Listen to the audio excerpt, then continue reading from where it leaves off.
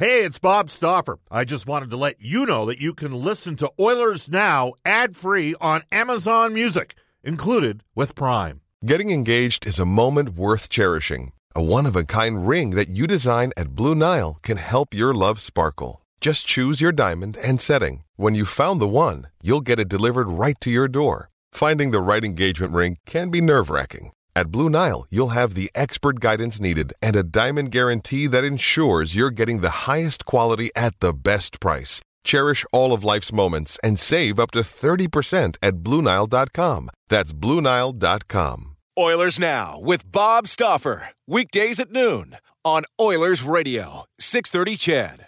630 CHED and the Edmonton Oilers Hockey Club present the show that is everything Oilers. Oilers Now with Bob Stauffer. Brought to you by Digitex. Managed print services to keep your printing costs down? Yeah, Digitex does that. Digitex.ca. On Oilers Radio, 630 CHED. All right, welcome back, everybody. Bob Stauffer with you at 107 in Edmonton.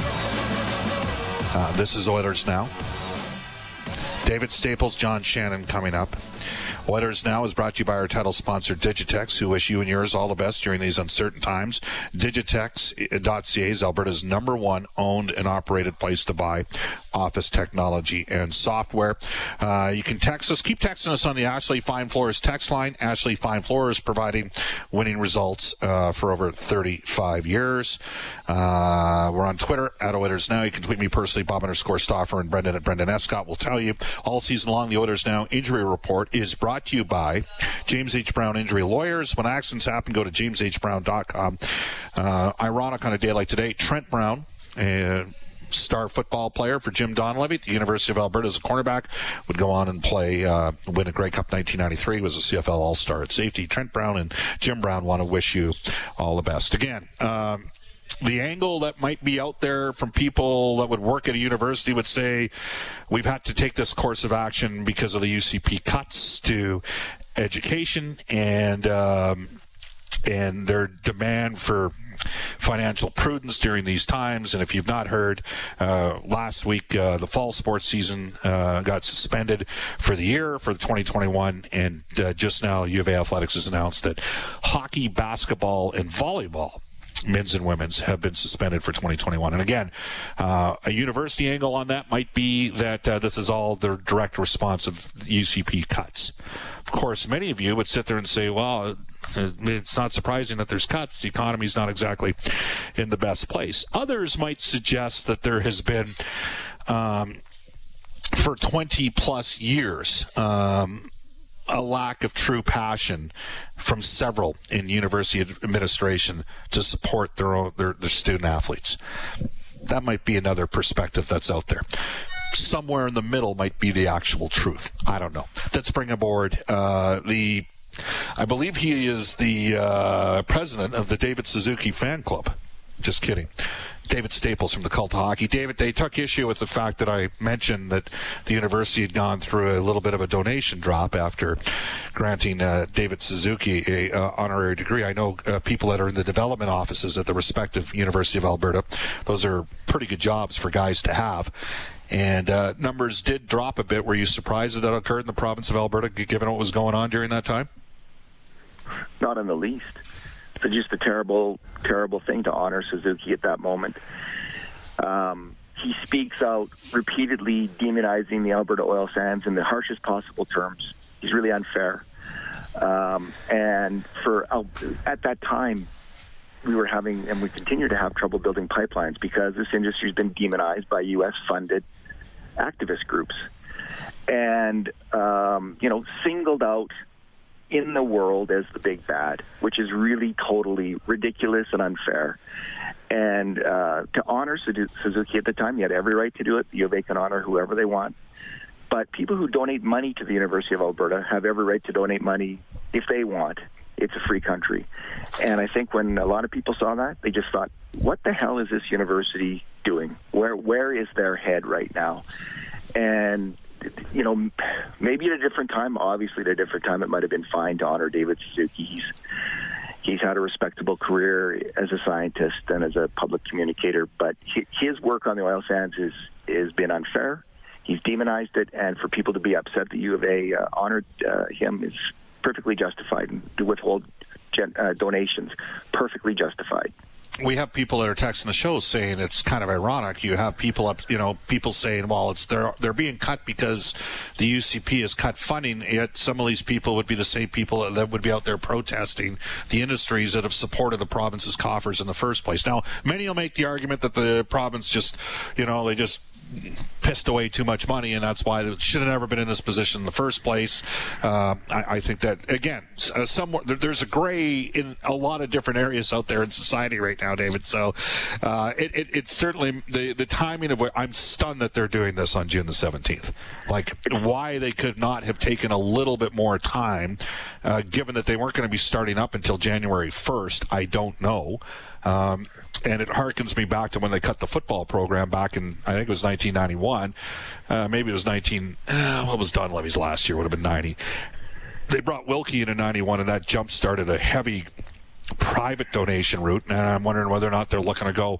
I mean, the fact is they have had companies step up for them in big. Well, ATB Financial stepped up huge for the Golden Bears hockey program over the last 5 or 6 years. You know, they've been good corporate partners for that group. So this is going to be interesting to see how it plays out, but it's really disappointing that it's occurred. I will say that. But I'm not surprised, David. I'm not surprised knowing what's happening with how polarized issues have become at schools, because, David, it seems like people don't want to work together anymore. You know what I'm saying? Well, Bob, isn't this really, I mean, the whole funding thing strikes me as a bit of a red herring, honestly. Like, aren't there a lot of people who would donate to keep this program going? Isn't the real issue the COVID, whether you can have a league at all right now? I mean, we don't know if there's going to be an NHL season next year, if it's not going to be maybe till January or February. Right. And there's just we don't know what's going to happen in minor hockey. Is there going to be a minor hockey season? I just think the whole issue is there going to be a season? Like, could there be a season? Maybe the Golden Bears could even raise the money to play, but there's not going to be other teams that will play because of COVID. So I do see a lot of uncertainty. Maybe they could have waited for this decision, but I mean, if they are tying it to provincial funding, I mean, man, we have a $20 billion deficit this year coming up, Bob. It's the biggest deficit in Alberta history. And the idea that people in the private sector are going to take 5, 10, 20% pay cuts if they can get work, and the public sector isn't going to be affected, is a non-starter. I think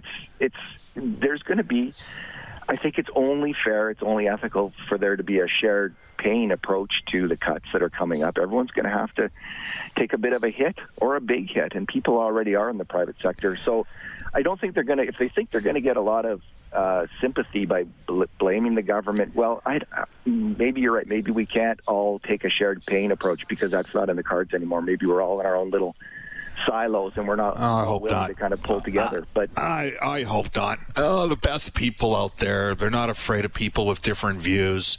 They don't have to have everybody think like them.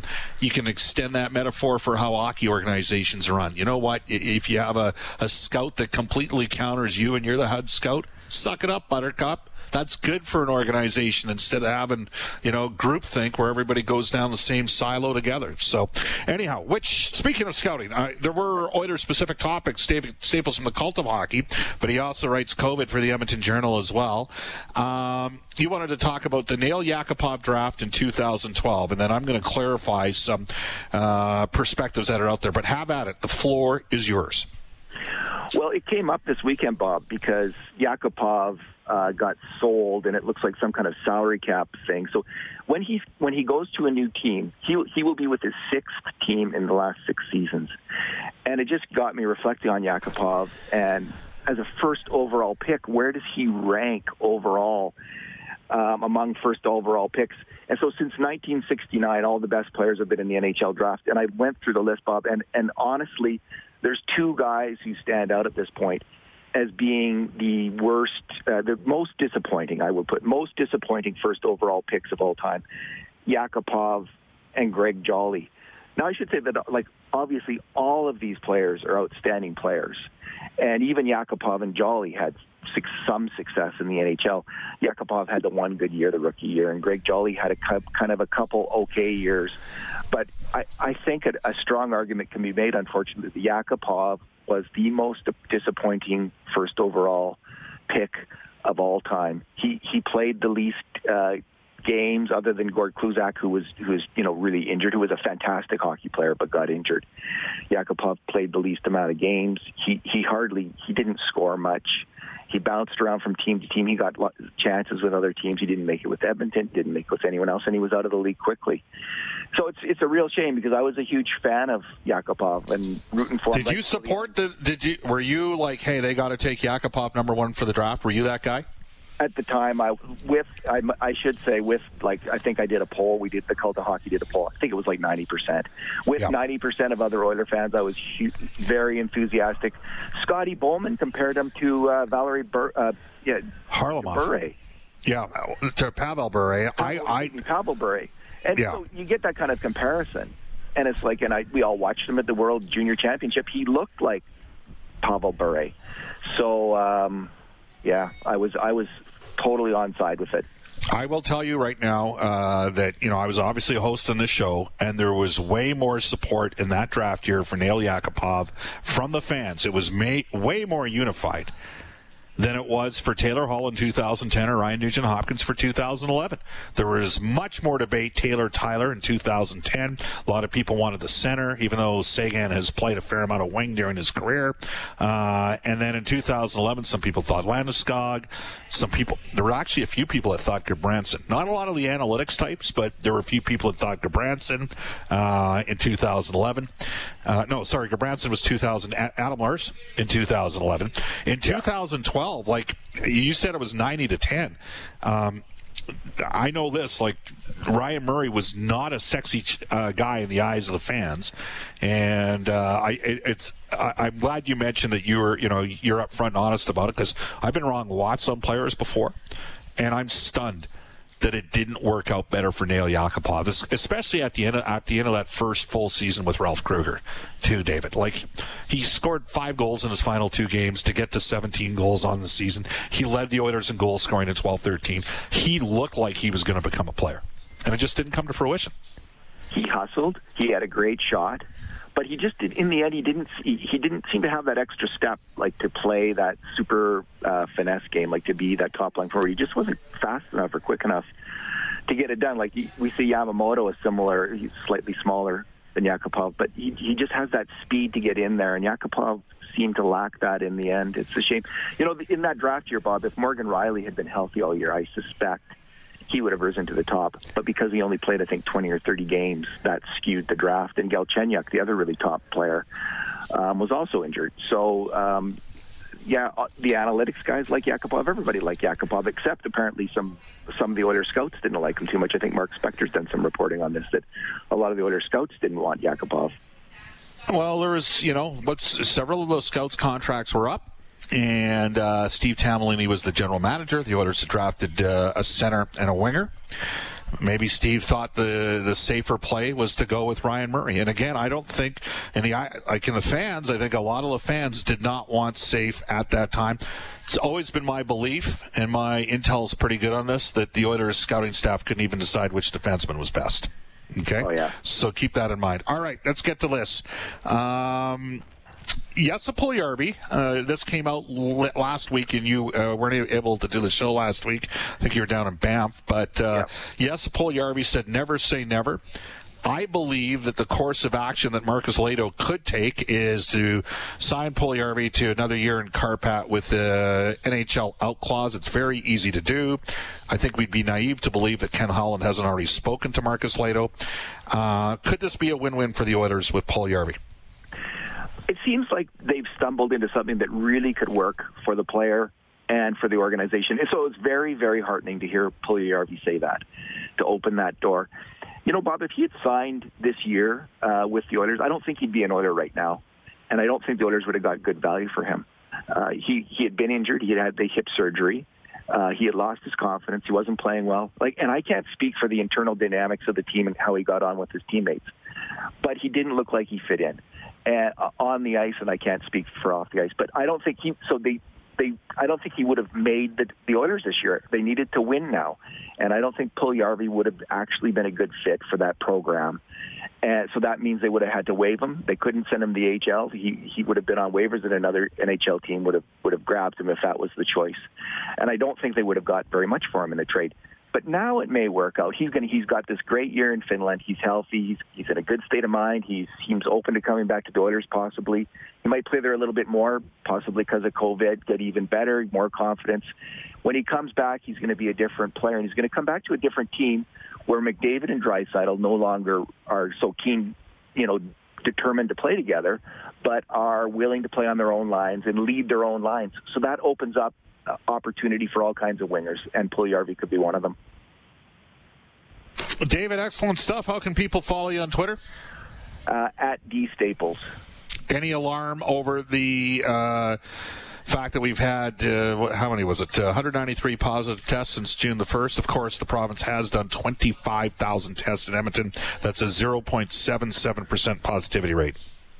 Hospitalization's not going up, Bob, and that's the key number. Like, are we overtaxing our healthcare system or not?